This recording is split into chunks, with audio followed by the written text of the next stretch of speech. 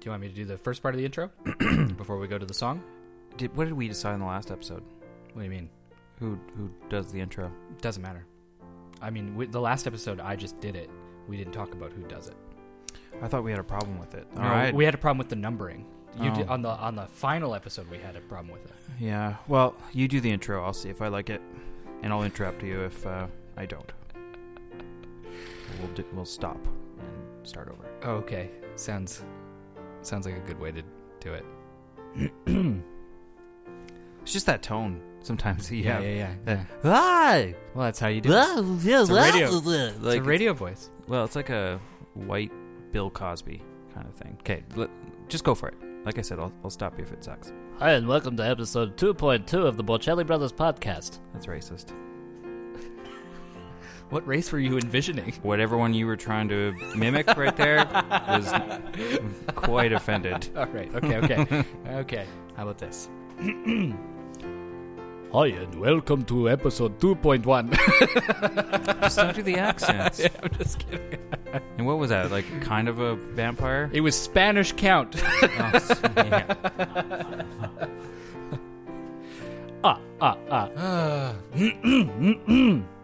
Okay. Hi, and welcome to episode 2.2 of the Borchelli Brothers podcast. I'm Mike Borchelli. And I'm Sean Borchelli.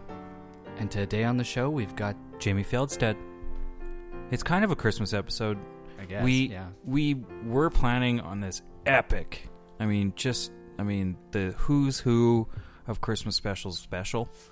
And it didn't work. It didn't work out. Our schedules were very tight, dealing with life and love after lasting, and life that ends, and people who love life, and lovers who live together, and then lovers who don't. You know, the kind of thing that really day to day, the day-to-day grind. Yeah, Christmas. It's busy. It's December. Ugh, shopping. Am I right? We've been trying to put a nice Christmas special together for like 2 years. Now, two seasons. Year, yeah, and so we still have it written. It's written down. Some people that we had wanted to cast have been erased, and we've wrote in other characters. It's evolved. Third year you're lucky. Yeah. Next season, I think we'll be prepared. Hopefully, we'll get it. And hopefully we'll have some more equipment that will make it a lot easier to do. We have big ideas, people. Big ideas. Mm-hmm. You want to roll the thing? Yeah, let's roll it.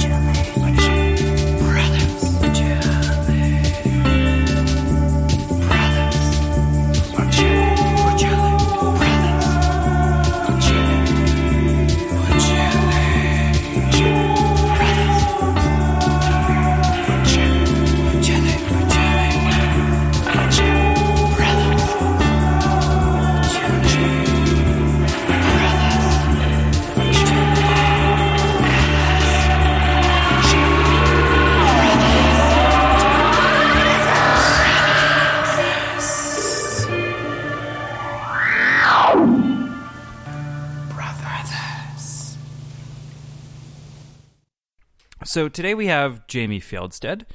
She's a good friend of ours. She is also from Iceland, and she loves her home country. She's been to Iceland 3 times, I believe, she says on the show, and loves the volcano. She loves the culture, and we have her on here to join us for a Myths and Legends episode, talking about some Icelandic myths and legends. Yeah. It's a pretty good conversation. It was awesome. Jamie's really fun to talk to. She's easygoing. So easy to talk to. We love her quite a bit. We will have her on the show again. Definitely. She helped us. Well, you know how we often devolve on our episodes. and then I that do. becomes our extension. Sometimes, you're the culprit. Yeah. Most of the times, I'm the culprit. Sometimes we can get our guests on board, but often they have to drive home. Yeah. Well, Jamie took a cab here, and she definitely needed to take a cab home, and we all had a lot of fun by the end of this episode. Yeah. Yeah, it was good. That was a nice time. It was really nice. But there is some Christmas theme to it. In Jamie's story. Especially in Jamie's story. I think I touch on a little bit in my stories when it comes to life and death. Yeah. And all the problems you've been dealing with in December. Yeah, the Christmas, the Christmas story as it is. Yeah. The nativity, and then, basically it was almost like a segue into Easter coming up. Yeah. And so... Can we make this any more Christmassy so we can officially say it's at least our season 2 Christmas episode? I'm sure we could. What did you ask for Christmas? I asked for a dog. Again? Yeah. You think it's going to happen this time? Well, Natalie sent me a text today saying, hey, why don't we just go and get a puppy? Let's just do it. She actually sent that? She did send this. Actually, I'm going to pull it up. Okay. I'm going to pull up this conversation. This is because... Natalie has a habit of doing this to Sean. Yeah. She gets little, feelings about things, and then I bring it up. I'm like, okay, so are we going? Are we going to go check out these puppies that we were looking at on Kijiji or whatever? She's like, you know what? We're not ready for a dog. I'm like, fuck, again. You did this to me again. Just send me Facebook photos of, you know what? I totally adopt these guys. It's like, okay, let's do it. She's like, oh, sorry, this was a picture from North Carolina. From 2 weeks ago. Yeah. Okay, so she said, should we just go get a puppy for Christmas and be done with it? My problem is I want a Bernedoodle so badly. And like, honey, don't even joke. And then I said, did you happen to grab $20 out of the console in the car? She said, no. And I said, dang. Thought I had $20 in the console of the car. And then she says, so, about said dog, I think I'm ready for one, but I want the right one, and I want the boys to be excited. Cedar will say he wants one, but I think dogs scare him. He rarely trusts them not to jump, etc. So maybe we take them looking for one. I don't know. And then I said, oh,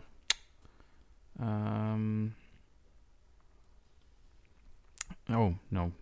There was a bunch of meandering in conversation. She says, Santa and I are collaborating on your gift, FYI. And I said, what does that mean? She says, you're getting one bigger one instead of 2 separate. Is that cool? And I said, so no dog? She said, will you find the perfect one in 3 days?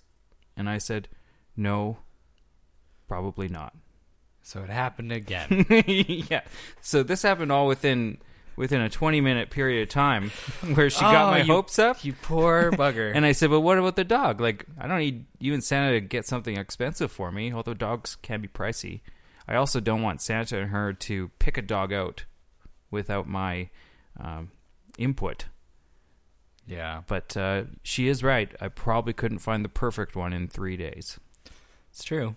So there's always next year when she gives me a couple weeks' notice. Well, think about it. Next year, we'll have a perfect Christmas special, and you'll have a dog. Maybe we could have it in time for the Christmas special. It's totally possible. Get something with a little husky in it. Get a little puppy howling with some Christmas carols. Uh-huh. Nick, write this on the whiteboard. We need this. Thank you. Yeah. So. Okay. Well, anyways, I asked for a bunch of other shit, but probably not getting what I want. Oh. Well, I think I know what you got. Is it what I want? I don't think you didn't. I mean, I think you'll like your presents.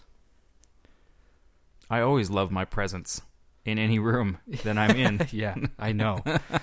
It's obvious. Okay, well, what did you ask for? I asked for scotch. Scotch. Pretty much any scotch. Cheap scotch, buy me 2. Expensive scotch, buy me 1. And I want a decanter, too. Decanter. Yeah. Yeah, decanters are all the rage, I hear, these days. They They are. They're nice things to have. But like an antique one? I don't know, like just a classy one, just a simple. Like it doesn't have to be super fancy. Where do you buy a decanter? Oh, they're all over now. There's lots of whiskey decanters places. Like the whiskey? Yeah, I saw some at Artworks that were nice. Oh, those got to be expensive. No, they weren't too bad. Like how much? I don't remember, like $60. I don't remember. That's actually not too bad. Yeah. It's you're going to use it more than once, so it's the same price as the nice bottle of scotch. Yeah. Or the medium price bottle of scotch. Yeah. That seems easy. Yeah. It's a nice thing. Easy thing. So we all drew each other's names or rolled dice to figure out which brother is getting for who. So who's getting for you? Nick. Yeah. Nick, did you get him scotch? Nick is not answering. I actually know for a fact he did not. So I know what you're not getting. The one thing I asked for. Yeah. That's fine. There's always next year, buddy. It's true. Yeah. Now you know how I feel. Just want the love, caress, and warmth of a beautiful young Scotch puppy. Terrier. Oh, a Scotch Terrier. I love a Scotch Terrier. I actually got you a pottery wheel. You were talking about it that one time. The pottery wheel. Pottery wheel? Yeah. That's not what he got you. But anyways, so neither of us are getting what we want. No. What did you get, Nick? Oh, wait. I didn't draw Nick. I drew Jeff. Hey, should we test Jeff? Like, see if he listens to Actually the show? listens to our show? I don't know, because this one's coming out before Christmas. I don't want to give it away. What if he does? Okay, what does it start with? But I mean, like, what letter does it start with? What letters does what I got him start with? Yeah. F. And that's what you got him? Just some F? Just some F. Oh, and some L. Oh. And some W. Oh, FLW. Yeah.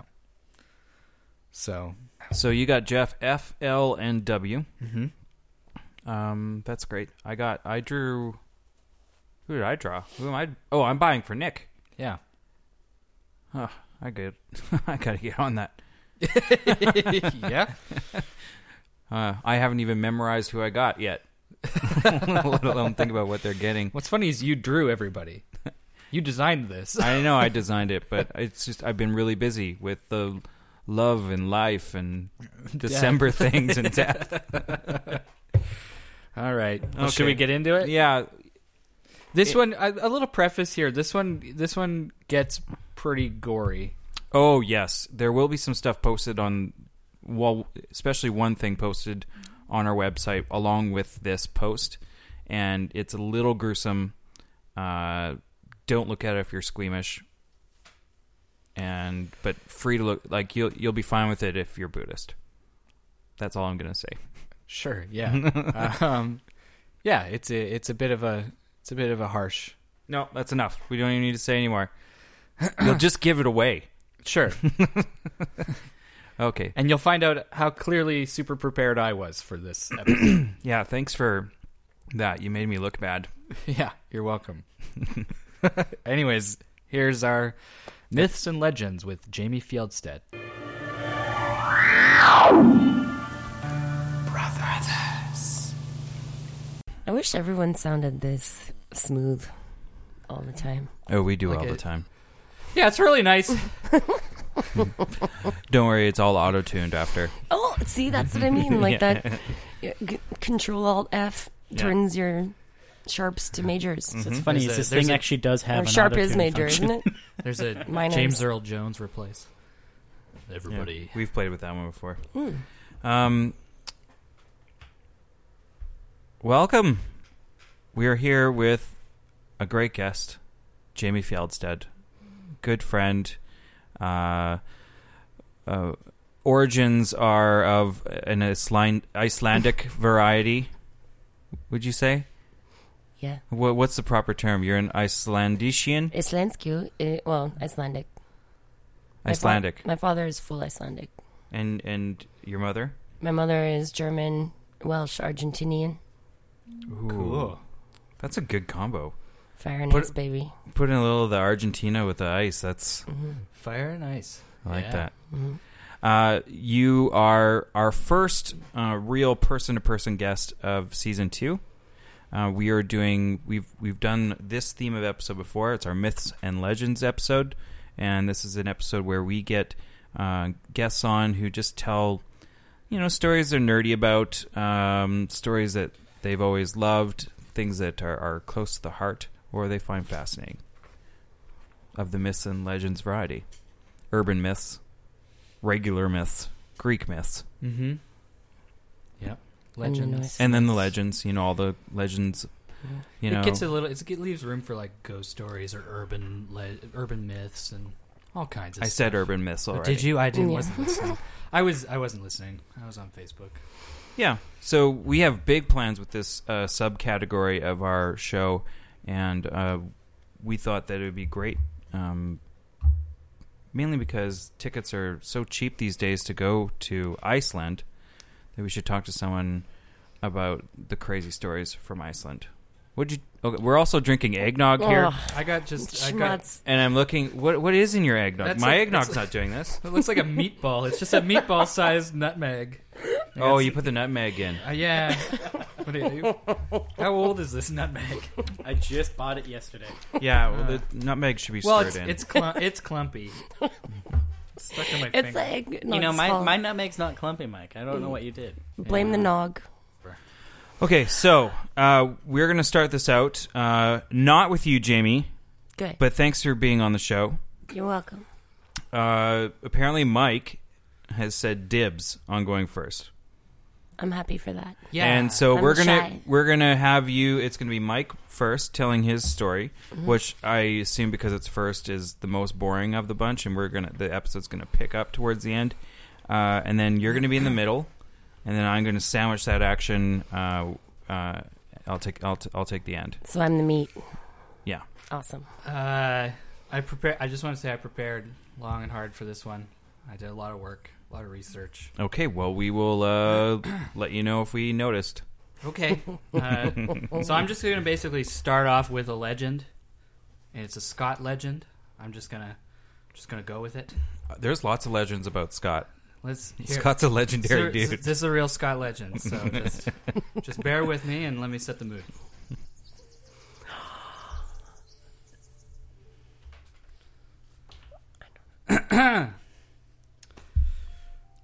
Once, long ago, the ancient Lord of Darkness laments his isolation in the shadows before sensing the presence of two unicorns who safeguard the power of light. Whereupon Darkness instructs Blix and his fellow goblins, Pox and Blunder, to kill the unicorns and bring him their horns to free himself. Meanwhile, Princess Lily, a mischievous and vibrant girl, goes alone to the forest to meet her love interest, Jack the Green, an adventurous forest dweller who teaches her the languages of animals before showing her the unicorns as he promised he would someday do. Against Jack's pleas, Lily approaches the stallion to stroke him, making him distracted and the perfect target for a poisoned dart from Blix's blowpipe. Once hit, the unicorn's bolt, and Lily makes light of Jack's fears and sets him a challenge by throwing her ring into a pond, declaring that she will marry whoever finds it. Jack, proving his love to Lily, dives into the pond to retrieve it. As the stallion dies from the poison and the goblin seize his horn, the forest and the pond freeze, setting the mortal realm into an apocalyptic winter. Lily runs off in terror before Jack can break the surface of the frozen pond, taking refuge in a frozen cottage. You guys haven't heard this legend before, have you? No, God, no. It seems familiar. Does it? It does. Have you heard this one before? Yeah, I might. Is this your dream last night? It sounds familiar to me, that story. I have. Is this an actual old Scottish folk tale legend of sorts? It's a Scott legend. You can still hear the goblins in the woods, they say, and I think I have a recording of it. Here's my thing, though. I'll say it after the recording. Okay. Because maybe this will answer my thing I'm going to say. But go for it. Higher, higher, burning fire, making music like a choir. It seems a pity to waste such power. Waste? Better watch out, old pal Pox, or I'll turn you into little pork chops. Why not turn everything into garbage? A great towering mountain of slop. Is it the last unicorn? No, What is it? That does sound familiar. Yeah. it's a Scott legend. Franchuk! Okay, I maybe panicked. That's a Scott I know. I panicked a little bit, and I'm reading you the summary from the movie Legend by Ridley Scott. See? Yeah. You know, Tom Cruise. Really, it sounds Yeah. animated. That's always sounded animated. That's the most No, but it heavily just- dubbed movie I've ever seen. I'm picturing like late 70s animation film, like The Last Unicorn. It is Tom Cruise, though, right? Isn't he always animated to be tall? yeah. He pretty has much. to be in order to. I think it's Yeah. in his contract. Yeah. Yeah. So, They only you go. cast him with We need you short to actors. express yourself a lot with a skip in your step, so you have the appearance of height. Yeah. Mm-hmm. Okay. So I obviously was a little rushed preparing tonight. So that was a quick put together, and So you printed that off of Wikipedia. I did, and I apologize, but I got something else. I'm good. I like it. I got something else. So you wanted to go first, so I just we could get to the editing. Just wanted to get right it out away. of the way. When we're done this, Thought it'd be we'll- easier to cut it. Yeah, Okay, so makes me feel so much better for myself. I don't know if you guys know about the town of Burkittsville, Maryland. Yeah, of course. Who doesn't? Go there every year. Yeah. Don't Well, our parents have a summer cottage there? well, the Burkittsville, Maryland it used to be known as a little place. Well, you might be familiar with a little story about some people who wandered off into the woods, and they had Oh, the Roanoke's. and they had cameras. Oh no, not the Roanoke's. They had cameras, and it was scary out there, and you know, the town of Burkittsville used to be known as the town of Blair. Blair Witch Project. No, Yes. oh yeah, No? Different reference? yeah, it's the Blair Witch Project. Oh. See, but these aren't actual. No, but I actually do have a real story about Burkittsville, Maryland. All right, because three strikes you're out. Okay.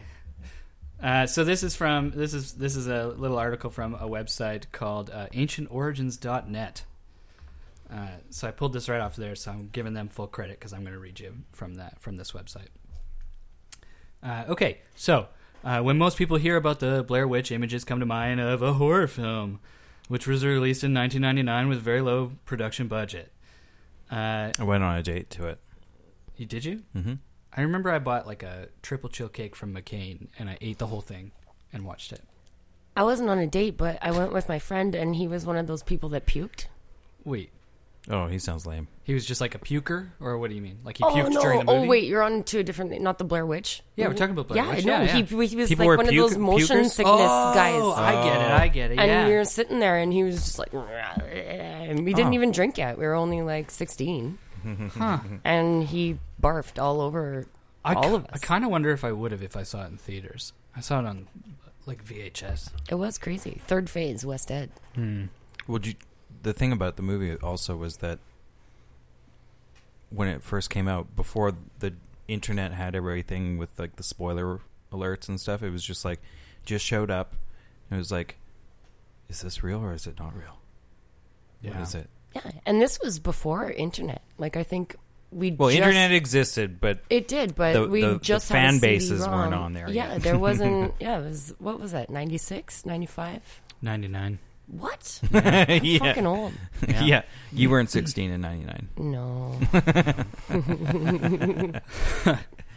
Okay. I was 12. Yeah. You know what? Okay. You know what? Here's the gist of the Blair Witch thing. A bunch of people went missing. The town got all weird and abandoned, and then it was just a ghost town in the standard sense of that term. A town that no one lives in anymore. A town that no one lives in anymore. And then some guy named something Burkittsville bought it and then renamed it. and renamed it. Renamed it Burkittsville. He wanted to save the town. But I have a His way. last name was Burkittsville? Yeah, Burkittsville. Sean Burkittsville. I'm changing the town name. Practically writes itself. Welcome to Burkittsvilleville. Yeah. No, the real thing I really, really, totally want to talk about, for real, this time. Okay, because you're really wasting your I know, minutes here. I know.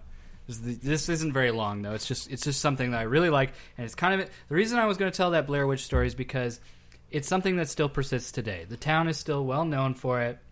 The town still is very superstitious about the witch in the area.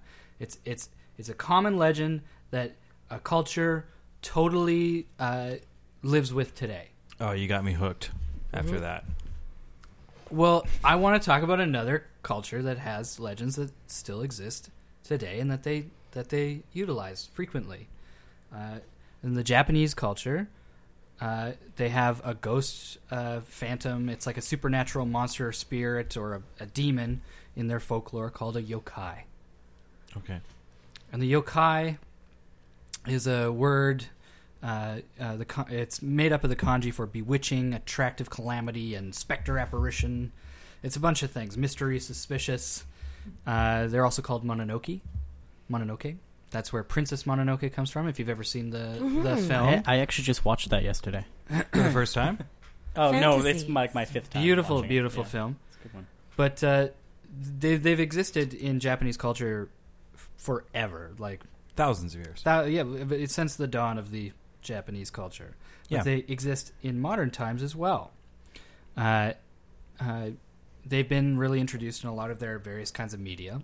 Yokai are told about in legends in various forms, but traditional oral storytelling by elders and older people is rare, and regionally unique situations and background in oral storytelling are not easily conveyed.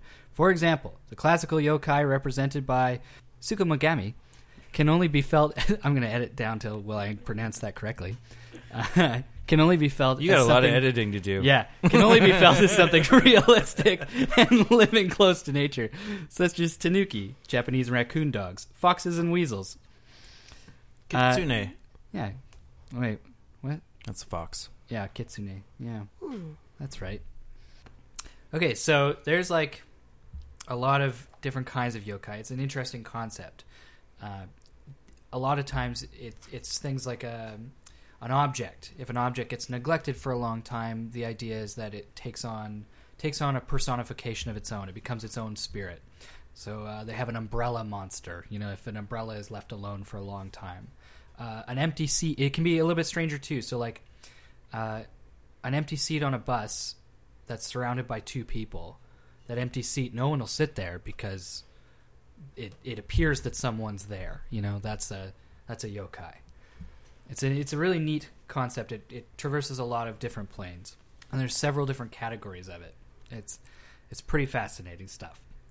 And there's a few that have really stuck around a long time, and they're like real school kid yokai, like the Hanako-san, who it's a Japanese urban legend about a spirit of a young World War II era girl who haunts school bathrooms, and she allegedly appears when one shouts her name. I don't know how many times you have to do it, but oh, here it is. Which also happens to be the same onomatopoeia sound that Japanese people make when they're taking a big turd. I just love the word onomatopoeia. What's the yokai's name again? What's your guy's name again? Hanako-san.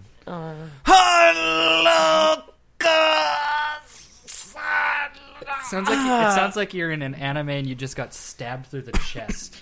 And Yeah. You're just dying and saying the name of Hanako-san. At least Hanako shows up, though. Well, when you shout her name. According to the legend, a person who goes to the third stall in the girl's bathroom on the third floor and knocks 3 times before asking, "Are you there, Hanako-san?" will hear a voice answer, "I'm here." If the person chooses to enter the stall, there will be a small girl in a red skirt. Hanako-san is a popular and widespread urban legend, often played by school children as a rite of courage or a method of hazing of new students, similar to Bloody Mary in the Western schools. Pretty much the same Classic.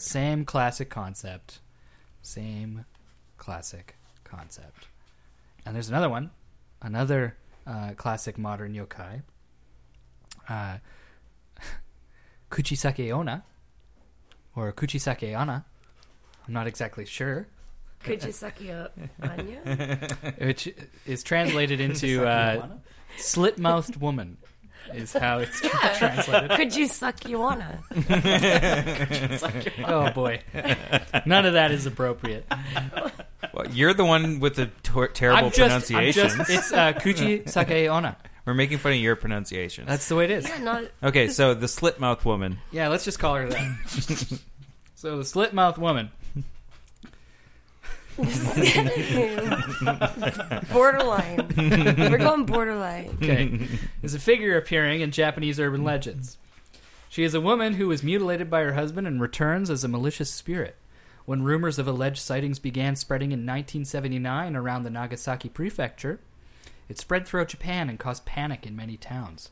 There are even reports of schools allowing children to go home only in groups escorted by teachers for safety, and of police increasing their patrols.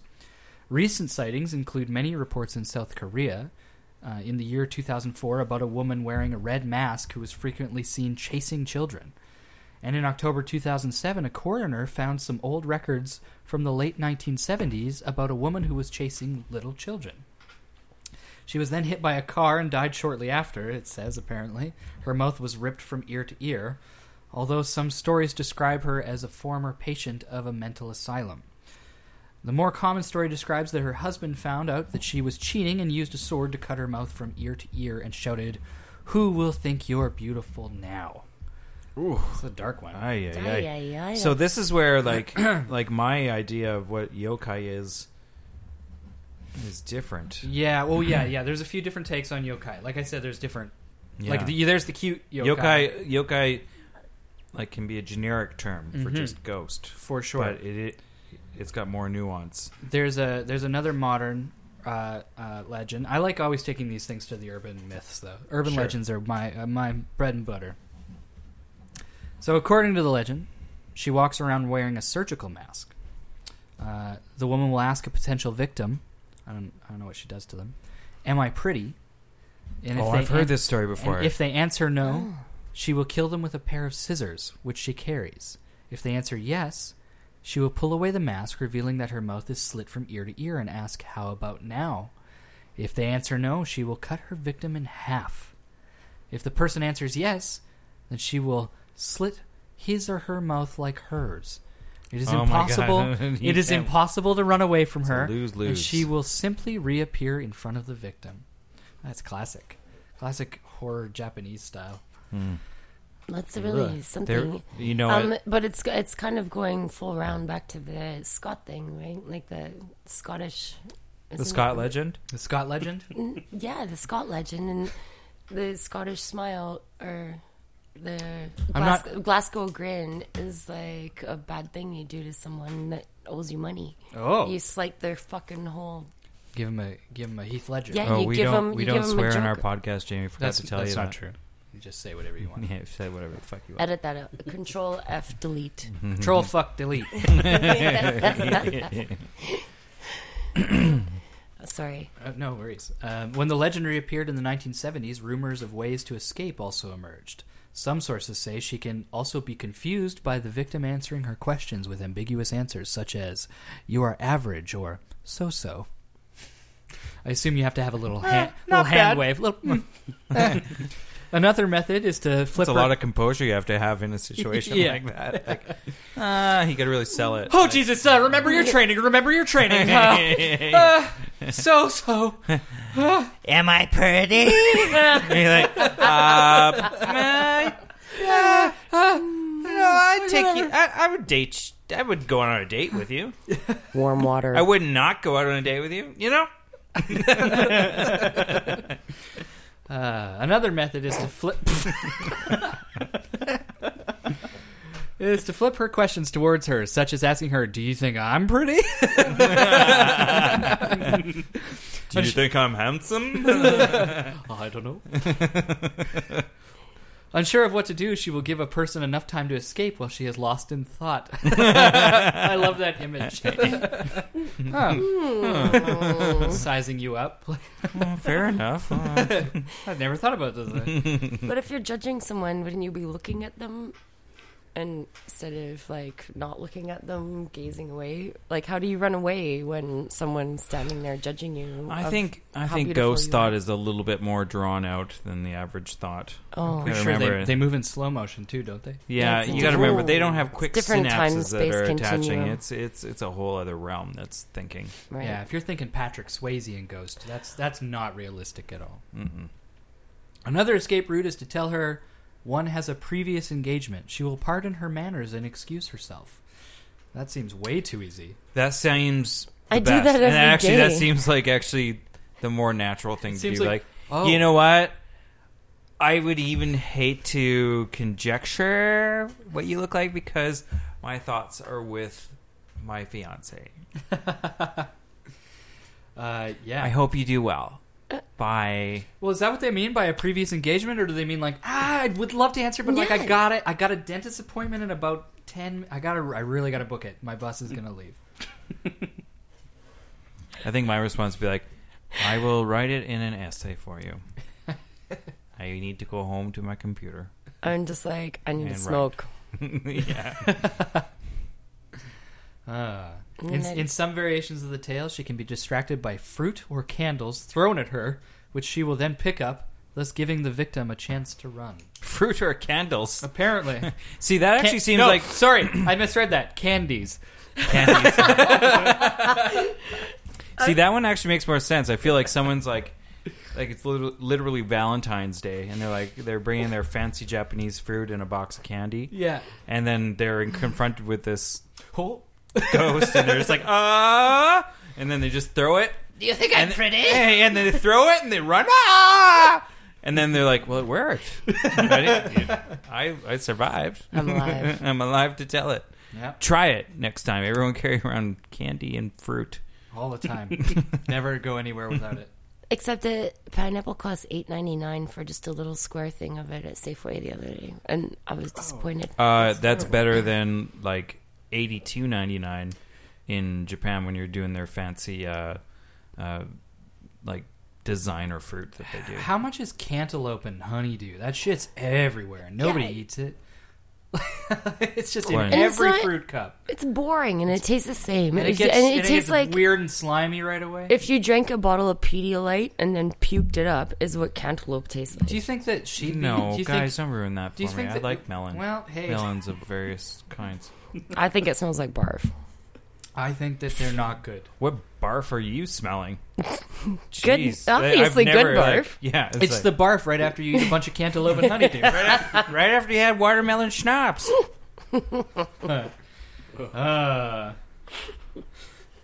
Anywho, why is watermelon schnapps a thing?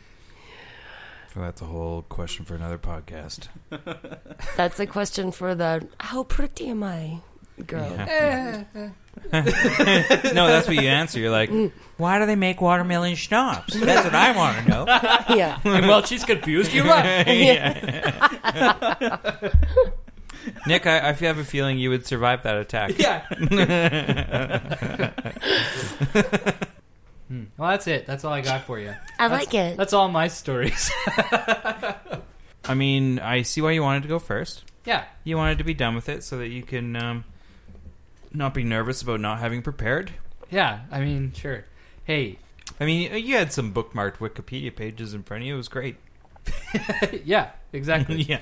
So were you prepared last week when I canceled? Yeah, I was exactly as prepared. So that's what's really funny less. is that we had to postpone this episode because Jamie was sick last week, and so you had a lot of time to really flesh things out. I didn't. You know what? Speaking of flesh. Oh, gross. Put that away. You put it away. So yokai. My kids watch a show called Yokai Watch. They do. And now Yokai Watch is literally about the Japanese ghosts that roam around Japan, Tokyo, and he happens to come across one who grants him literally a watch, like a wristband watch. Oh, okay. That allows him, when he thinks something's amiss, he hits his watch, and all of a sudden the yokai will show up. So one of my favorite ones is I think his name is Squeaky Cheeks or Squiffy Cheeks, something like that. And we'll we'll actually put sounds like a bad fart. We'll put a photo of Squeaky Cheeks on Squiffy biscuits on the website. But he's literally, it's the ghost that is responsible for that time when you're in the middle of a quiet classroom or in an elevator, and all of a sudden you go out your bum, and then everyone looks at you, and the mortification you feel. That yokai, Squeaky Cheeks, or whatever his name is. Oh, so that's where it is. Cheeky Squeaks. I wasn't wrong with the fart joke. No, it's very literal. Oh. Because the photo of him, if you see an image of him, he actually, his whole face is just a bum with two eyes. Oh. Yeah. And gas comes out, and when the gas surrounds like you, Donald you go, Trump. Pretty much. Yeah. It's very funny. The cartoon's very funny. Yeah. It's a rip-off of Pokemon in a lot of ways. Mm-hmm. But the family and I, we sit down and we laugh out loud. I haven't seen the Japanese version of it, but the English version is actually pretty good. It's on Netflix.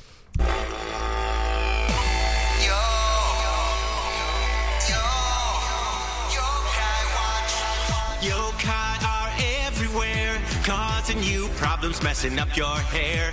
They'll trip you up, give you a flat tire, or make your socks go missing in the dryer. Yokai make mischief anywhere, and you may not even believe they're there.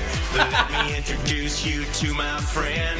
He's found a way to connect with them. He's got a yokai watch. He's gonna build a supernatural entourage. He can talk. He doesn't have to fear it, and they're always gonna hear it, cause you know he's got a yokai watch. Yokai watch. That is that's amazing. Makes you want to watch it, though, doesn't it? I'm really does. Smoke totally weed and watch intrigued. It? Hey, After this, smoke a J, and we'll put it up on the screen. put it on the big screen. Yeah, that'll be a nice extension for the folks at home. Yeah. Hey, welcome to the extension episode. After party. Well, it's a great segue into what I'm even wanting to talk about, which is the Yule No way. It is. Are you kidding me? I'm not. Bullshit that he just pulled out That is song? going to segue Which into your... one that of song. the three bullshits? Yeah, the song. That song is basically, I don't know, the English version of the Icelandic Yule lads, of the guys that want to fuck with your life. Oh, we're not. You can say whatever. No, we were just kidding. You can say fuck anytime you want. We're labeled as explicit content. Thank God. There's a red E on our podcast on iTunes. Mm-hmm. Awesome. But no, it is great because these guys want to mess with your life all the time. And in December, they sneak up on you and they do all these crazy things. Who are they? What are Yule They're lads? the Yule lads. Ooh. And this is, there's 13 of them. They're the children of a woman named Grilja. Okay. And she's a nasty bitch. And she eats children. Whoa. And she had these gross, disgusting trolls of children to help her find the naughty children. Ugh. Mm-hmm. Mm-hmm. And so, it's same like North American culture. If you're bad, Santa's not going to give you a present. No, Iceland, 17th century. If you're bad, Grilja's going to come and eat ya. Oh. Okay, so this is their version of the Krampus or that Christmas demon that deals with the riffraff. Yeah. Yeah. But they have great names. And my favorite is the sausage swiper.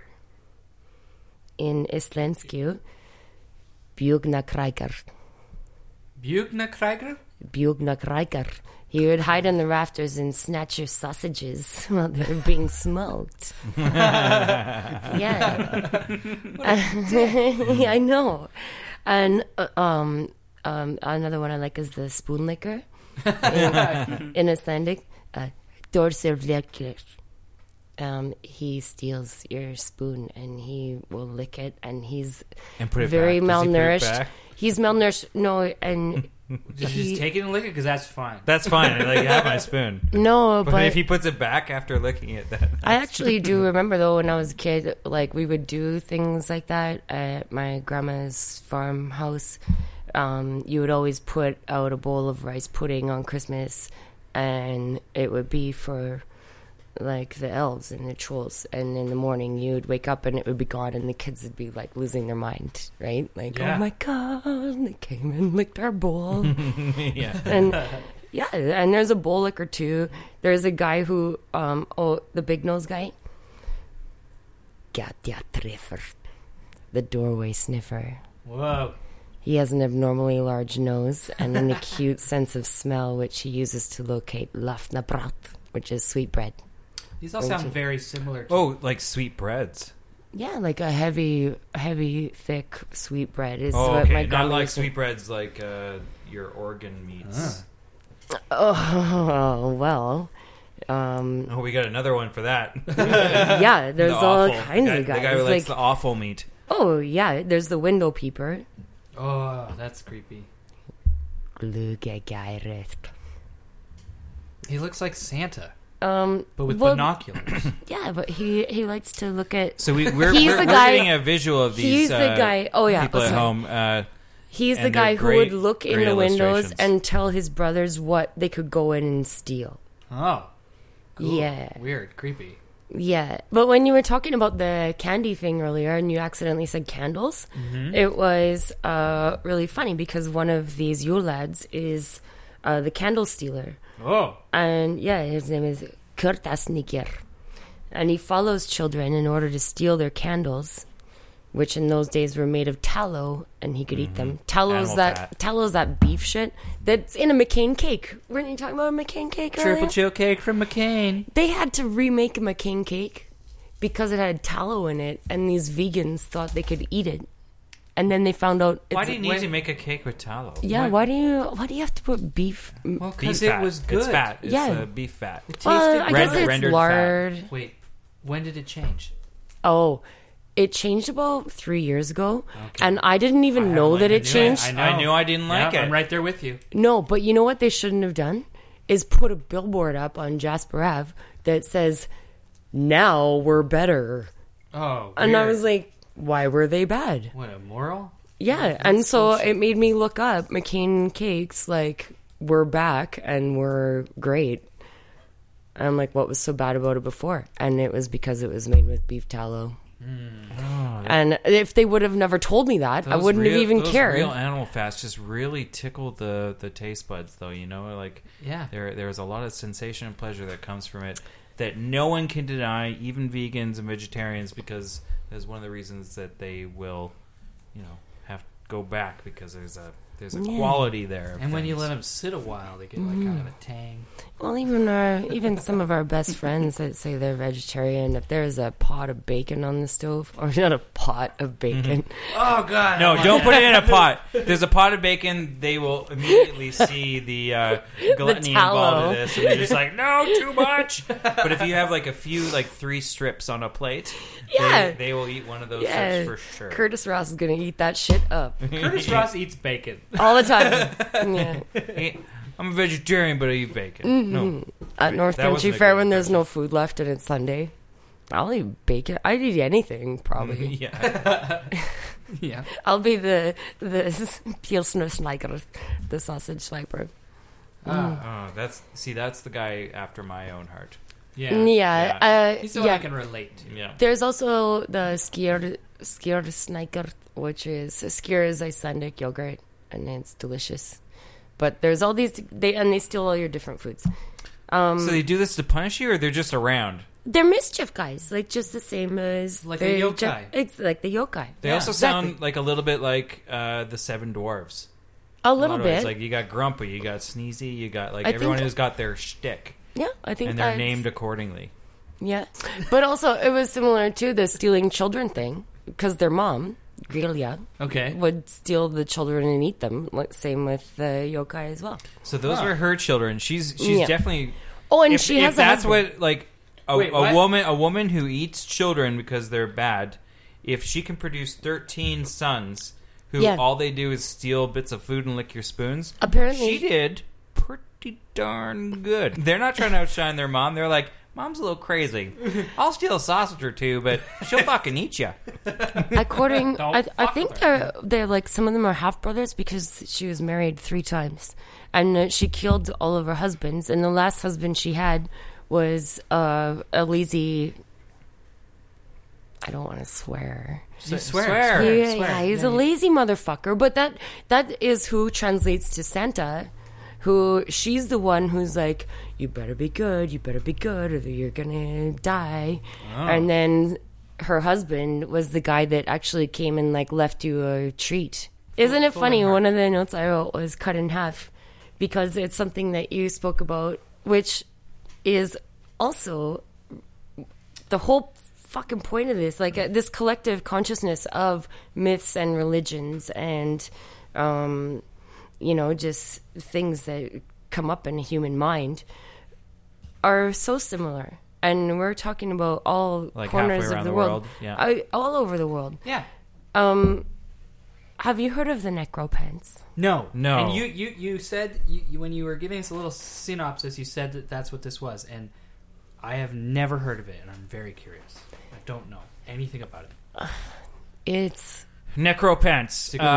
Can you use that in a sentence? ¿Dónde está mi necropants? Oh, sorry. That's my mama coming out in me. Yeah. So this is something that is from 17th century Icelandic folklore. Okay. Sorcery, witchcraft, and it includes making a pact with somebody before they die. So basically, like, you're gonna donate your organs. Right. You have a pact with the sorcerer or whoever, and after you die, you're buried, put in the ground. You have to be through the whole ceremony. Then they'll dig you up, cut your body in half, skin you from the waist down in one full sheet. Whoa. You can't have a stitch gone. Like, it has to be like when you skin a rat, when you skin a rabbit. Yeah, you pull everything all in one go. And put them on immediately. Pulling on... Wait, what? You put them... Well, the sorcerer... Oh, the sorcerer puts on the skin pants? Yeah. He skins the guy, puts him back in his grave. And then you need to find a poor widow. I don't know if she necessarily has to be poor. But... you have to steal, like, her last silver coin. Like, her last dime. No it's like, shit. Take someone's last dime. And you have the dead man's pants on your body. Well, it's not his pants, it's his legs. No, you skinned him off. Yeah, I mean, you his wearing legs, his skin legs. Well, he's a dead man, skin. and those were his pants as a dead man. I guess, sure, No. go for it. Oh, God. Yeah. They didn't get the memo that you could have just taken his funeral pants off. I'm understanding. No, it's not the pants that he wore in his coffin. It's a skin. Yeah. His birthday suit pants. His birthday pants. Death day pants, too. And you take the coin from the poor widow, throw it in the nutsack. Okay. Well, I guess those would be there, too. Oh, it's a scrotum, I guess. And if you put it in there, it will have everlasting... more silver coins, and it'll look more. And more your scrotum will be full of silver coins forever and ever. Whoa. And then you hand them down to your family, and the pants. Yeah, but you have to they're an heirloom now. Yeah, you have to make a pact with the next person. So when you die, they have to be ready for and be there when you die, because it has to be within a very short amount of time that someone will take them off your dead body and put them onto the next guy. Wow. In the family, and then your fucking nutsack will keep getting full of coins. Okay, so it's not about. Okay. Yeah, it's to be rich. I'm with you on the, the skinning part and like the wearing the pants part. But there's no treatment whatsoever. Like they did, like taxidermy methods before they like. Well, we got our leather pants now. Well, I have a photo which doesn't Because translate. I just think that you won't make a lot of money. Well, if you send us the link so we can put it on. With your legs stinking so bad. Do they put the smelling coins rotten in the flesh. nutsack? Treatment? We're talking about like 60 and 20, man. Yeah, they knew how to treat. Yeah, well, maybe. This is where the fact checker comes in. You just said skin and put on. Maybe you have to. But regardless of whether they're treated or not, people did this? Yeah. Yeah, see, it looks more normal. It's full of coins. Oh, Jesus, Jamie. That's... We're also looking at an image. Okay, now we're looking at the image. But they did a good job. That was a pair of This is a pro job. Yeah. Like the feet and the toes. Yeah. Oh, God. And the dick, and if you zoom in on Do I have to zoom? I'm gonna Well, zoom. if you do, it kind of looks like Donald Trump's face. It does. Yeah. It looks like that statue of him. Yeah. What a dick. So that was, obviously this is a photo from a museum. Yeah, and it looks like someone who West was like handed these pants, being like, "I hand these to you, my son, before No, I die." I think and they're like, I think I'm just gonna put it in the museum. No, I'm good. I think they replicated them somehow by asking someone when they died if they minded if you could skin them. But they did a really good job of keeping the scrotum and everything on. I know. How would you skin a dick? Yeah, how do you skin a dick? There's pubes on this. Just look at that picture again because it's so good. Oh, Jesus Christ. Honestly, Jamie, I've never heard of necropants, and I'm really, really fucking glad you brought it. Nabrok. Can I just say? Okay. Like, this is so Icelandic. Like frostburn toes. Have you ever tried to buy jeans in Iceland? Because you have to have a particular body type to fit in those jeans.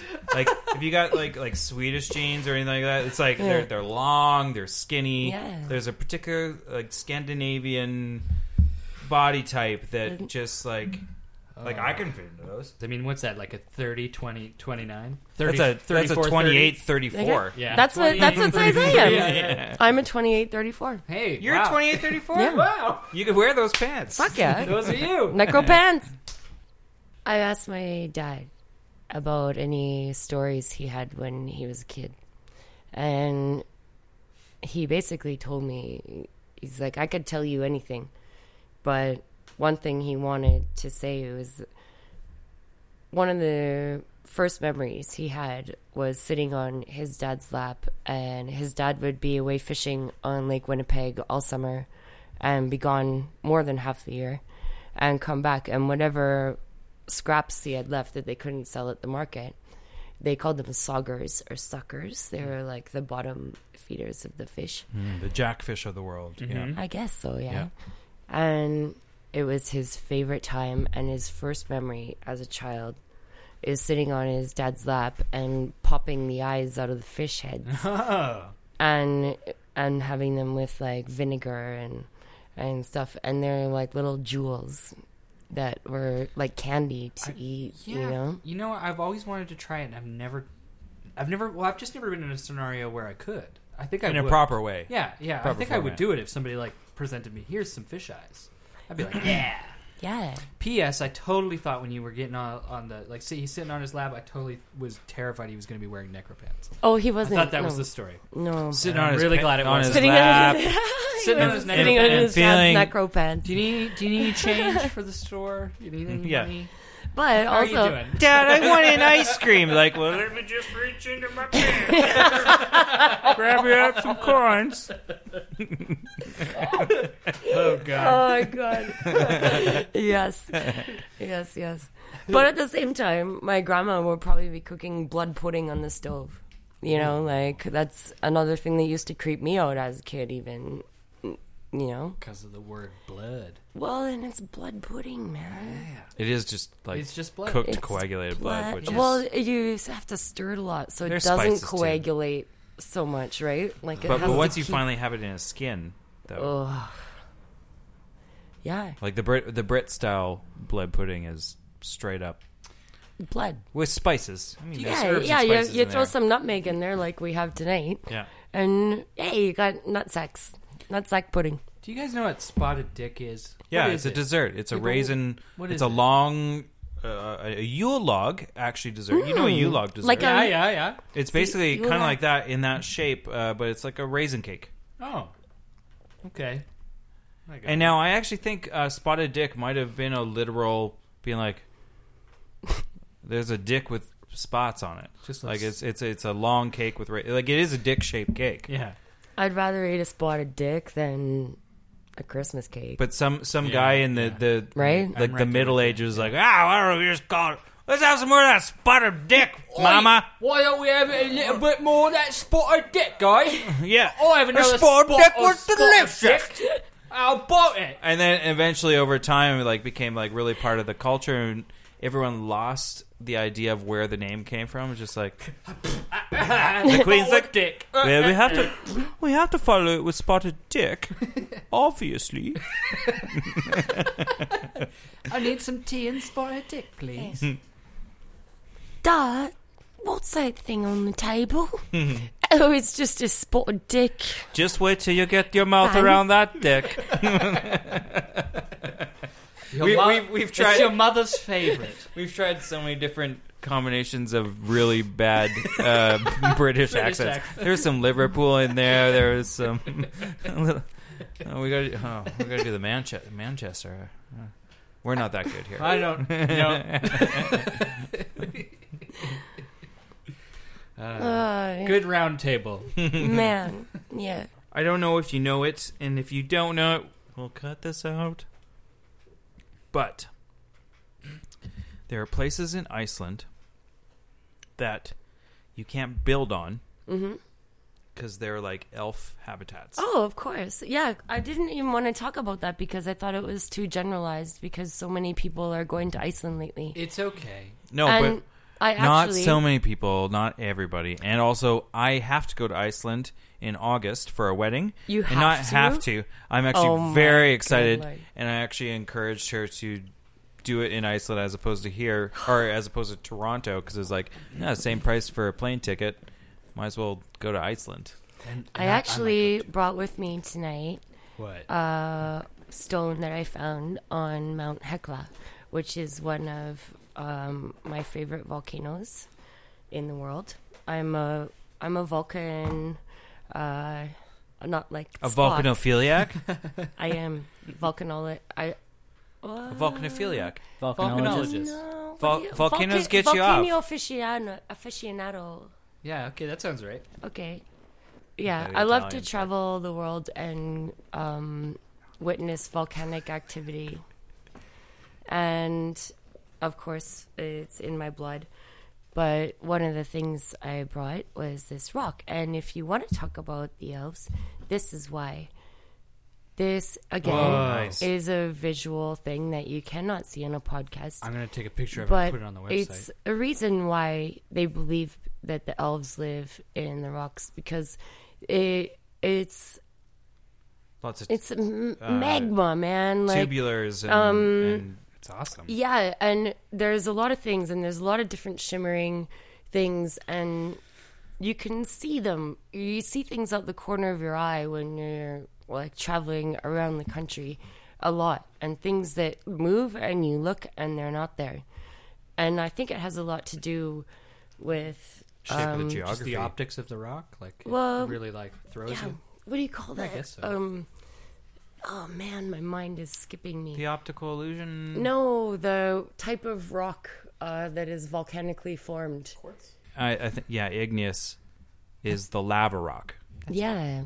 Yeah, metamorphic is it's like a diamond that's been buried under pressure. Crushed. There's heat and pressure that are going on, not just melted and reformed. And this is like 3 or 80 kind of different minerals melted into one. And become one. Yeah. You can smell the volcano on this rock. Really? Oh yeah, I'm smelling it right now. Yeah. I can smell something too, but I think it's the ashtray burning in the corner. Could be. Might be my computer. It's pretty old. So, talking about this, and you're talking about how that. Well, and how many times have you been there? I've been there twice, and it's been the first time I went there was 2006, so it was before the economic fucking downfall of everything that Iceland got classified as a terrorist country. I didn't so know many that. terrorists. I didn't know that. They're horrible. Yeah. No. Because it was... Everyone was putting in all this money into foreign banking, and they got fucked over. Oh. Like, you remember? I heard something about this. Yeah. But the Hudafolk are the people who live in the rocks, and the trolls that live... Hudafolk? Hudafolk. Who are they? Hudafolk. Yeah, that's what I'm asking. They're not owls. Hudafolk. Who the fuck are you? Who the fuck want the Canadian dollar? Yeah, I just thought that would be too boring of a story because I think a lot of people know about those guys, and I want to tell you about the other guys. Like You tell us about whatever you want to tell us about. But it's not elves, it's trolls, right? Like trolls are they're like the big little ones. Trolls. Well, there's Well, giants. the little ones. Well, there's giants and there's little ones, and actually, a lot of people make little homes for them, mostly in northern Iceland. Where my family's from is Akureyri, and a lot of places you go, you will see little houses built, like small miniature houses, and people build them for the Hudafolk to be in them if they want to be. Whoa. like gnomes, but not. You don't see them. They're invisible unless you see them glimmering out the corner of your eye. Yeah, That's pretty cool. it is. I like that. And also a good example again of the contemporary yokai kind of presence. Like, Yeah. no one's being like, I don't believe, is like, well, you know what, I'm still gonna, I got this new house, I'm still gonna build a little property in the corner because I'm not taking my chances. And yeah, Yeah, I'm going to do it rather than not do it. and It's the same also, reason I carry around candy and fruit. yeah, Yeah, throw it in at case a slit-mouthed woman comes after me. Well, it's like bread in your pockets for fairies, you know? Like, that still happens in, like, the maritime provinces. No, but it also brings it back around as well as this collective consciousness I was talking about of, you know, like in Buddhism, you make a small shrine, you know, and you always have this small shrine, and they do that in Iceland for the Hudafolk. So it's a similar thing. Yeah, when you go into a Vietnamese restaurant and there's a beautiful little... They have You know. Vietnamese restaurants in anywhere. Iceland? No, here, anywhere you go. But do they in Iceland? And but they're for the Hudafolk. They're Okay. just really little, Hudafolk. Oh, yeah. tiny Vietnamese. Only the gnomes and trolls get to have the pho.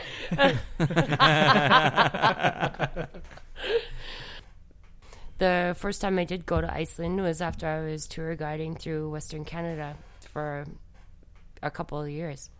And spending time with the Blackfoot in southern Alberta, going to Iceland, they were the very same stories. Things like moths delivering the message, and the dreamers and dream readers and everything else. And it just, like I was saying, this collective consciousness of these stories is great because, you know, there's, I don't know, a connection of some sort.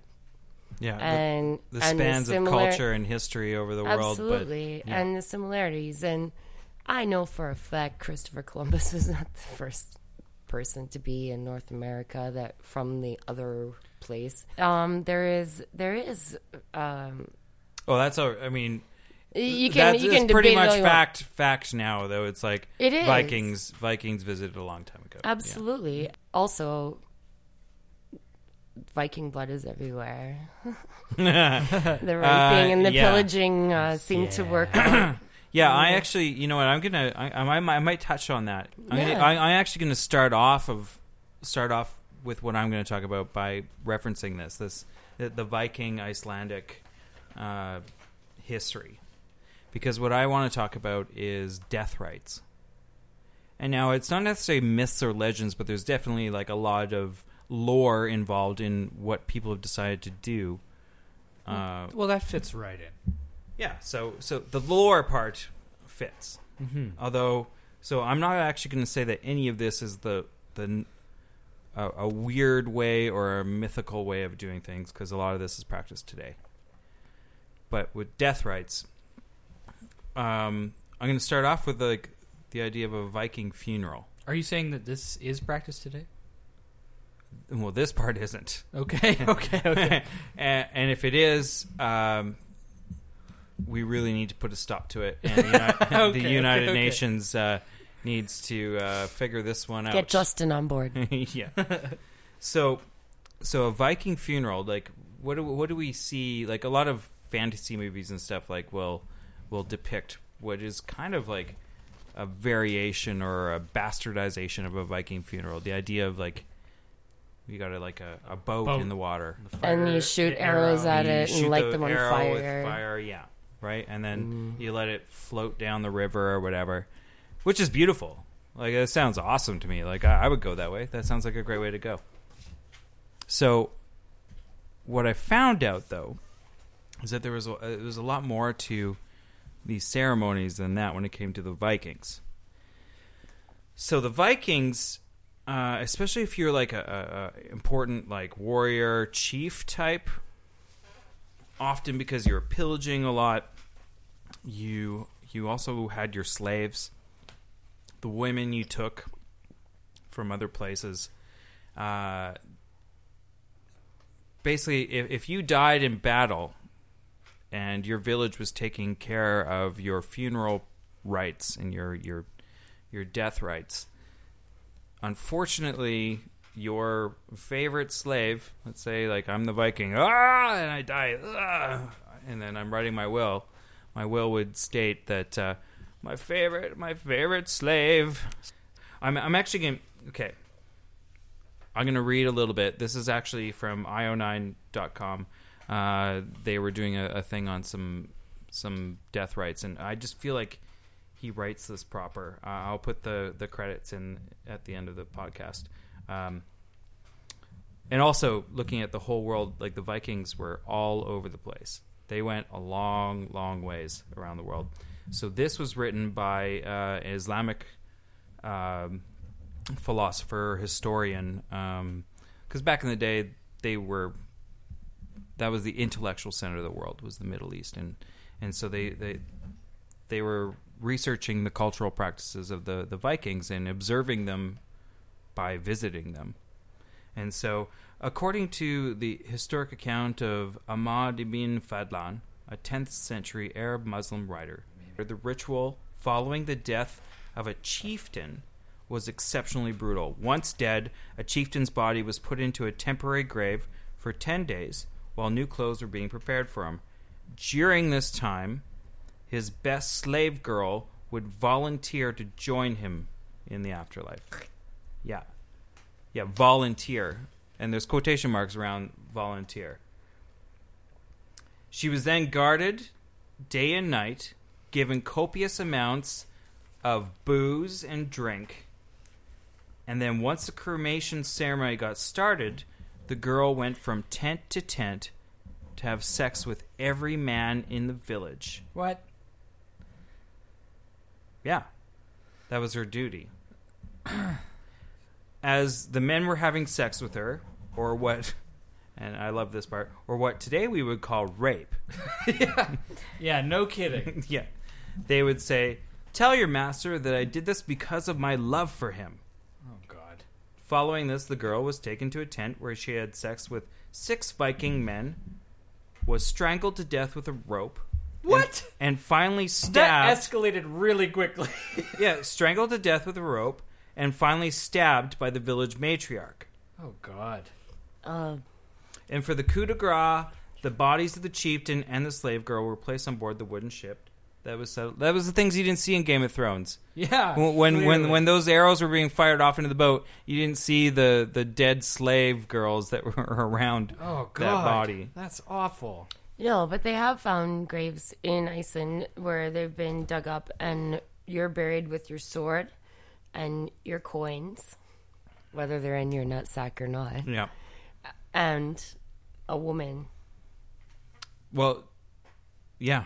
Yeah. Yeah. So in Iceland, so the Viking, the idea of like the flame burial wasn't something that was necessarily consistent across all the Viking world.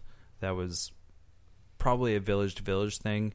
When they started coming into the UK and into, Iceland, like getting further, I guess, for them, west, that's when you started having dolmens and like the tombs being built.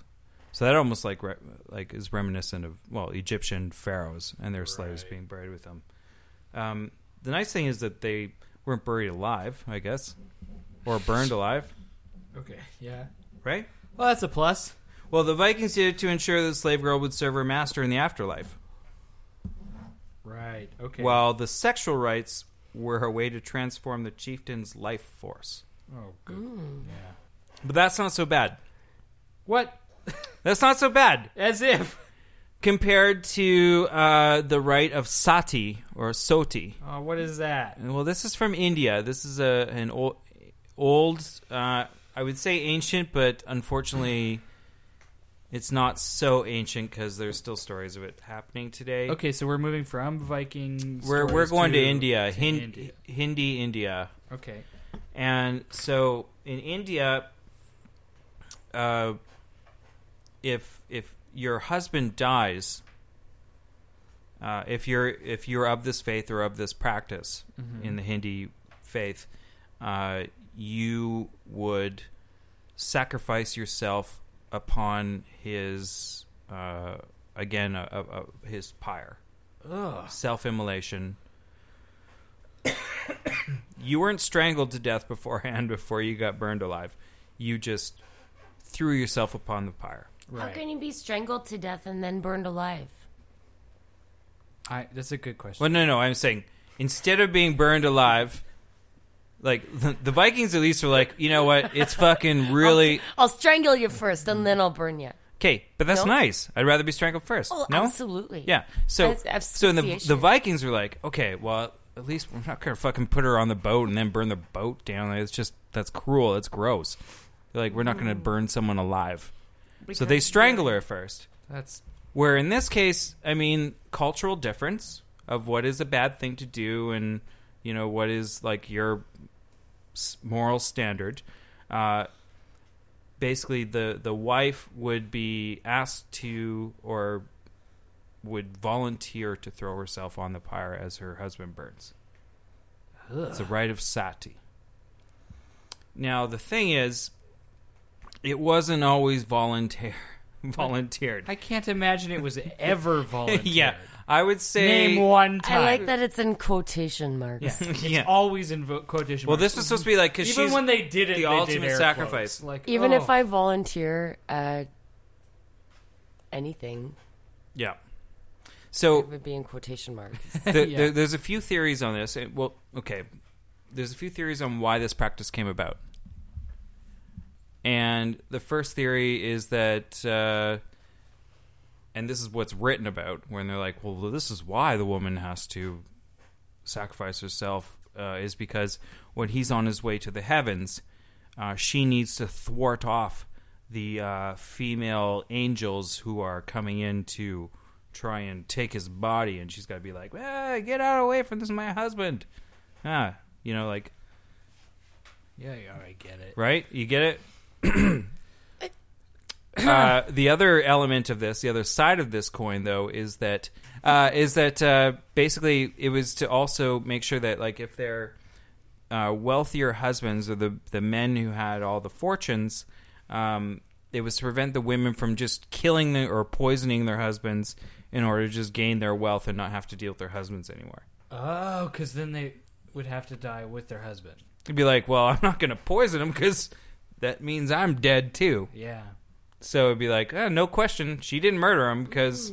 Well, it sounds like... Preventative measures. It sounds like straight up total bullshit then. The whole Well, thing's just a Yeah, and they're like, well, you know what? Let's make a nice story of it. Let's how about on his way to the heavens? He really needs a female escort in order to make sure that those dirty, naughty angels. Well, that's when I would make sure that my husband had a mistress. Well, he probably did. Would she suffice? I didn't get that deep into the culture of it, but fact check. Probably that might be that's a deep fact check. I don't. You might have to. If you could spend about a week in the library and maybe a little, really get a maybe we can fund a plane resources ticket for you to get some information from somebody. So I mean, a lot of cultures have done this practice though, where the person's belongings come with him to the afterlife, right? Including their belongings, which are the slaves. Ugh. And in some cultures, their belongings, which are their wife that they're married to. Gross. So, I don't know. It's kind of romantic. Yeah, shut up. Well, there's some romance there. No, there isn't. It's just ownership and garbage. Okay, what if it worked the other way around? It's the same. We all watched Game of Thrones. Again, I'm going to go back to Game of Thrones. Okay. She threw herself on the pyre. Who did? Of the Dothraki. Yeah, but she walked out alive because she's. But did she know that? She's the mother of dragons. I think she had a feeling. Just saying, George R.R. Martin did his research on some of the more grisly details of funeral practices. Clearly was reading this. Okay, so he's listening to our podcast. So right I was actually going to get into the grisly stuff later, but I just thought it flowed really nice with the Iceland stuff. I like it too. Mm-hmm. It was very, very. I mean, it's fascinating. It's terrifying. It's clearly like just gross, like policing propaganda. But I mean, it. Sure. It's. Oh yeah. It's not right. No, not at all. It's just not right. It's just not right at all. But it's it's fascinating. I mean, humans are weird. Okay, so we're going to get into a couple other religions here, and I think we'll all say that some of these practices are still not right. But at least in these cases, your death is your choice. Okay, well, you know what I mean. Like the way you die is your choice. Okay. So, I mean, there's so many different ways. And when I was in grade 12 doing World Religion 30 or whatever it was, and one of the examples was given of like, okay, so you got a culture over here that likes to burn their bodies. You have a culture over here that they like to put their bodies up on a high mount, and they have a culture over here that thinks it's appropriate to eat the bodies. And if any of these cultures were to meet, then what do you think they would say to each other? Oh boy. Because they're all really extreme. In a lot of ways, like burning in the ground, for us, I think is like the tamest thing. It's like, well, it's out of sight, out of mind. Like psychologically speaking, it's like, okay, dirt's on him. He's Peace back out. to the earth. Done. Poof. Didn't have to overthink it. That seems like a non-overthinking kind of burial practice to me. But then you have the people who would build, like the Zoroastrians, who would build the sky pillars, like these towering pillars in the sky, and then the body would go up there, because that was the only, and they would let the buzzards and the carrion eat the body away, because that's how the body would get to heaven. Oh, yeah, right. Do you know I'd this? be into that. Yeah. And I like that. I think that's actually kind of beautiful. It's kind of awesome, yeah. Also, if you look at, like, it's not really practiced a lot these days, but there's some places in India that still do the Zoroastrianism. You can pay someone to do that for you in the States. They're doing these natural, like, earth burials. Like, oh, yeah. you can just you know what, that like the eaten. modern version of a lot of these things is, like, they have the pods that you can get in, the grow a tree out of you. biodegradable tree, yeah. pods, and a tree grows out. Or, No, I want animals to eat me. I want other things to live off me. Yeah, that sounds fair. Okay, well, You know, I don't want to. I want to put a contribution in. you know, a lot of other people think the same way as you. I feel like A lot of ancient cultures think exactly the same way as you. I think it's normal. So Makes the more idea sense. of death rites by exposure is what you're talking about. Right. So the idea of being left to the elements. Yeah. The Haida people of the west coast of Canada are classic examples of people that did the exposure death. They would really just have a pit, especially if there was a battle or anything, but they would have a pit that the body would be laid into, and then they would let the birds and the wolves and whatever do what they need to do. Unless, in some tribes of the Haida people, you were like a chieftain or a shaman, and this is actually really crazy. They would build a mortuary totem. So it'd be one of their classic totems, and what they would do is actually beat up your body and break all your bones so that you could fit inside a little box, and then they would suspend the box on top of the totem, usually in front of like the chieftain's longhouse or the shaman's longhouse, in order to provide guidance for the rest of the spirits that are heading up, and also that the totem itself would guard the soul of who's sitting at top. Which is kind of like... So, one of the things I was reading was that Western missionaries, Christian missionaries, would come in and they were disturbed by this practice. But then there was a footnote on that point, which was like the smells were often quite awful. Hence why you have to put it up so high. Well, yeah. Makes sense. But also, like, that thing's up there for a long time. Like, even in multiple seasons, it would... But wouldn't you rather be eaten by a wolf than a worm? Well, Yeah, it's all going to happen yes. the same way in the end. By a wolf or a worm? Yeah. I'd rather be eaten by I guess one's more picturesque. 5 wolves than 1,000 worms. Okay, so Or if you're talking about... a bunch of birds. I want to feed a wolf. Yeah, but not a do worm. you want to be a dead body eaten by a wolf? Sure. Do you want to be a live body that's No. attacked and killed by a wolf? Okay, so No. I think once you're They at that don't point... kill you very well. Cats kill you good. Like, if I was going to get killed by an animal, it would be a cheetah, because they, like, go right at the neck. Or a cougar, because they go right at the back of your neck. You Yeah. don't feel nothing. Yeah. Wolves, they'll just rip you apart. But if I'm already dead, I'd rather be eaten by a wolf than a worm. Why? That's fair. It all goes back to the same place. Yeah, You're just going to it's- shit it out, and one's the just- worm's going to eat One's the just shit version One's of just you. more romantic. I've fed a dog, and I love how happy he and she were. And they're cute. And They look they good. like, they love food. When you give a worm food, they're just like, meh. What is the Don't food that care. you gave them? Or did you just put them in dirt and realize that was all their food? I look at them eating dirt. It was boring. And then they just bury it They away. don't give a fuck. They don't give a fuck. Do you ever They- see a wolf they eat so it and happy shit it about right his out. food that And if he you- disappears into it and you don't see him for a long time until it rains? That's what a worm does. I wish wolves were like that. Like, oh my god, it's delicious! He's gone. It's not a good day for wolves. It's dry as a bone out here. Yeah. I wish we'd get some rain to get the wolves back. Love to see some wolves. Yeah. I'd rather be eaten by a wolf. Than Okay, a worm. fine. That's fair. Okay, I'm going to continue with my story, Okay. though. So, talking about exposure, there's also, like, in Mongolia, they do what's called, like, an air sacrifice. So, an air sacrifice, different than Zoroastrianism, where it's, like, you're up there and you're expecting the elements, like the birds, to bring you to heaven.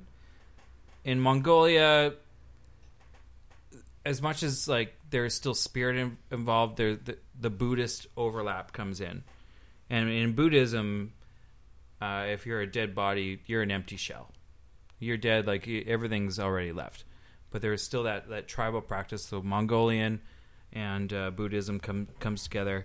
And basically, so they leave the dead body or the deceased person, the member of the family, in their bed. They will... Instead of taking them out through the door because they're worried about evil spirits inhabiting the body as they go through the door and letting open, they will actually either open a window or cut a hole in the side of their yurt. No way. In order to pass the body through. Which is kind of cool. They're like, well, spirits know the door, Yeah. so we gotta find a sneaky way out.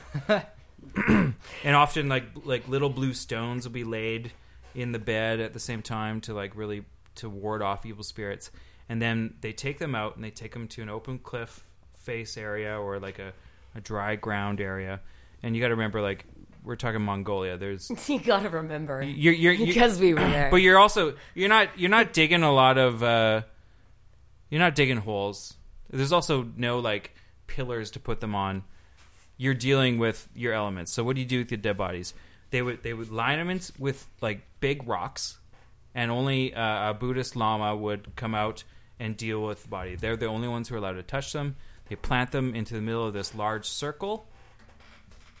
They let a spirit dog that comes over, and it's like the lama's like religious dog who sniffs it out, makes sure the area is okay, and then again they let the elements come in. Like they let the buzzards come in. They release some other hounds to like render the flesh and devour it down. And so the idea of it is that what all you're left with in the end is a circle of stones, and that's your monument to the dead person, which is kind of awesome. Yeah, that's kind of beautiful. That's pretty rad. Mm-hmm. I like it. Got beer gurgle burps. Okay, let's pause it here. Nightfall comes great danger, and things go from strange to so much stranger. Get a pole. Yeah! It's easy, come on. Those yokai make life alright. Okay. How fun would that have been to make, that song? That song sounds amazing. Those yokai!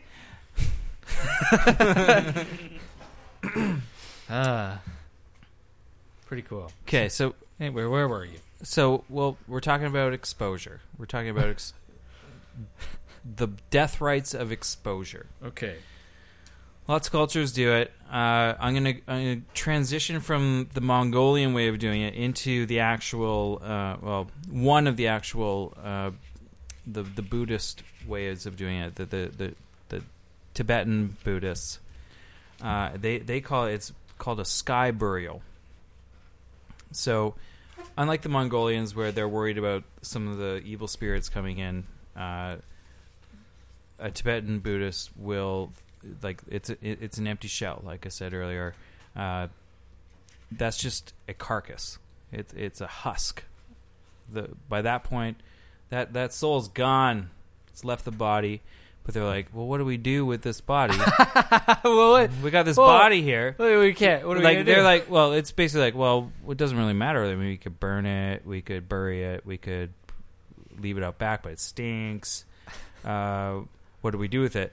So, what they came up with many, many eons ago, well, actually, an eon's a really long time, so a percentage of an eon ago, a fraction of an eon ago, they came up with the idea of like, well, given how we're trying to be in tune with nature, what better way of disposing the body is to have nature and deal with it and feed other creatures of the world with our, substance. So what they do is they actually have they have people who are called I don't know if I'm pronouncing it right, but the Ragyapa. Okay. The Ragyapa basically translates into body breaker. Body break. Body break. With Hal Johnson and Joanne McLeod. Yeah. So picture Hal Johnson and Joanne McLeod taking their dead grandfather out to a plane and then using various different tools. Body break. Get moving. Body break. Keep moving. Body break. Okay. And dismembering the body and smashing the body up, taking like hatchet type devices and axes, and just chopping them up. And one of the things that's notable is that some people have observed from the Ragyapas is that they'll, as they're doing this duty of dismembering the bodies and getting them ready for their, final stage, they'll just be talking regular with you, like, "Hey, did you see the game?" Oh God. This is me interpreting it, but basically this is old hat. casual conversation because they are so used to the idea that there is nothing left of that body. There's nothing sentimental about that body anymore because the sentimentality is totally left that husk. Right. So they will do that. They'll break apart the body. They'll leave it out into the elements, and often they'll do this in like so there'll be like 5 or 6, bodies that they're going to deal with on this given week. And then they leave them out to the elements. And I do have a video. You do? I do have a video of how this looks and how this works. It's a little bit disturbing. Okay. We will post a link to this video on our page. Viewer discretion is advised. And by that, there's no age group. Just like if you can stomach kick, watch it. It's. I just saw like a leg sticking out from some feathers. So let's take a okay. peek. Let's watch this video. Give me a sec. 1 sec. All right, we got volume on this. Yeah, you put it on. You won't really hear a lot, but let's put it. Visualize. Body break.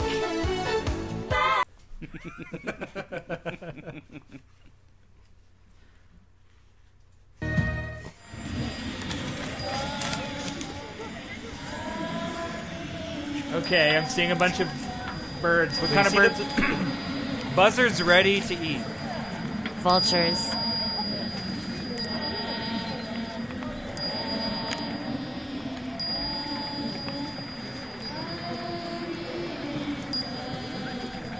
Okay, they look ready. So we see the bodies out there. They've already been starting to be pieced Why apart. are there so many bodies? Well, like they do it in groups. I mean, well, do people die in groups? Or they save them? I guess you just wait till you get enough. But that's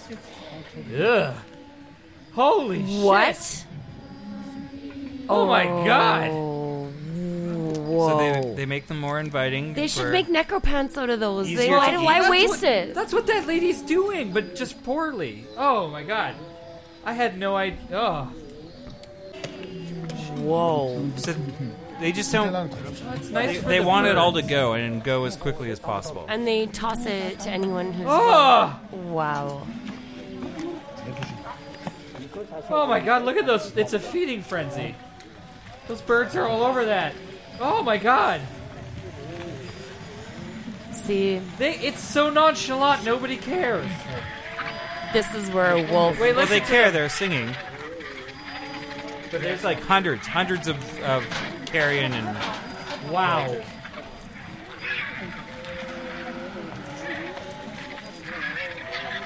Again, I'll take a wolf over a worm or a vulture.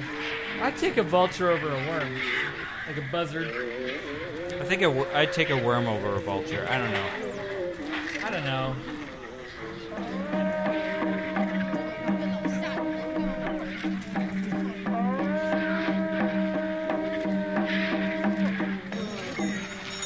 Wow. I gotta say that I truly don't think I could hack up a loved one's body. no, not the way they're doing it. That's like a butcher shop. I like how oh, come on. Oh, wow, they picked that clean, huh? Oh, there it is. But there's something beautiful about it, though. Yeah, no? I guess. I mean, that's a human you knew, though, and that. I guess. Just in case Baby any back, of the buzzards. baby back. I want my baby back ribs.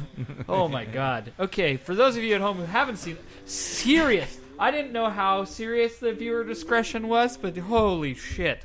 Yeah, that one's heavy. There's a massive disclaimer. Yeah, that's a huge happening right now. You ever? Oh God, vegetarians should. No one. I gotta. Vegetarians actually might appreciate that.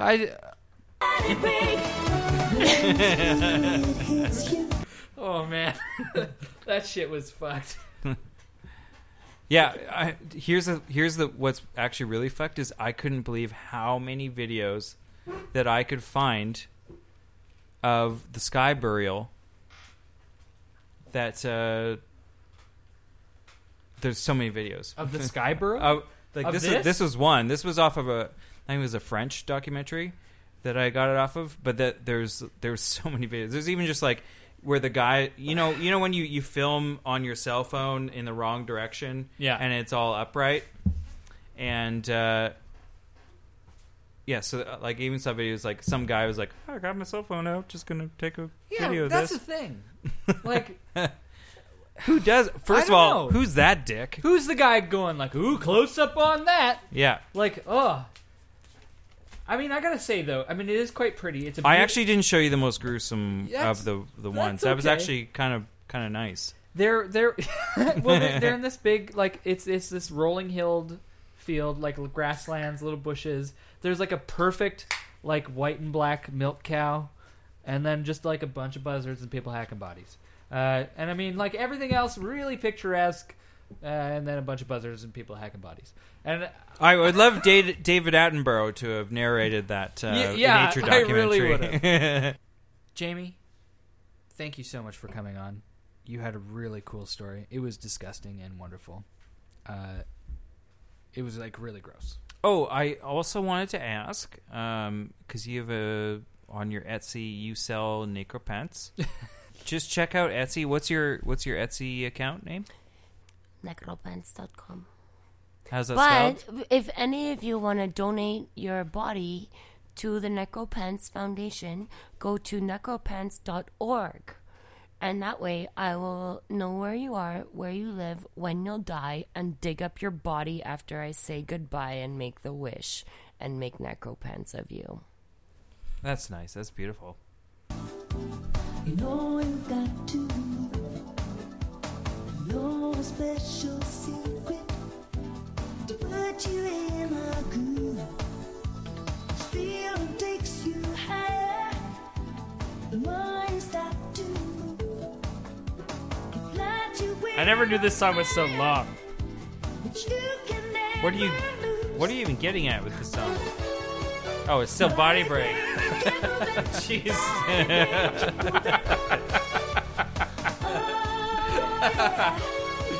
Body break. Body break. Yeah, they've been around for a long time. Yeah. Okay, bye. Wait, bye. Thanks, Jamie. This was a great I episode. love you guys. Fun It was time. great. I love you. Thank you for having me. Dealing with life and love after lasting and life that ends and people who love life and lovers who live together and then lovers who don't. You know.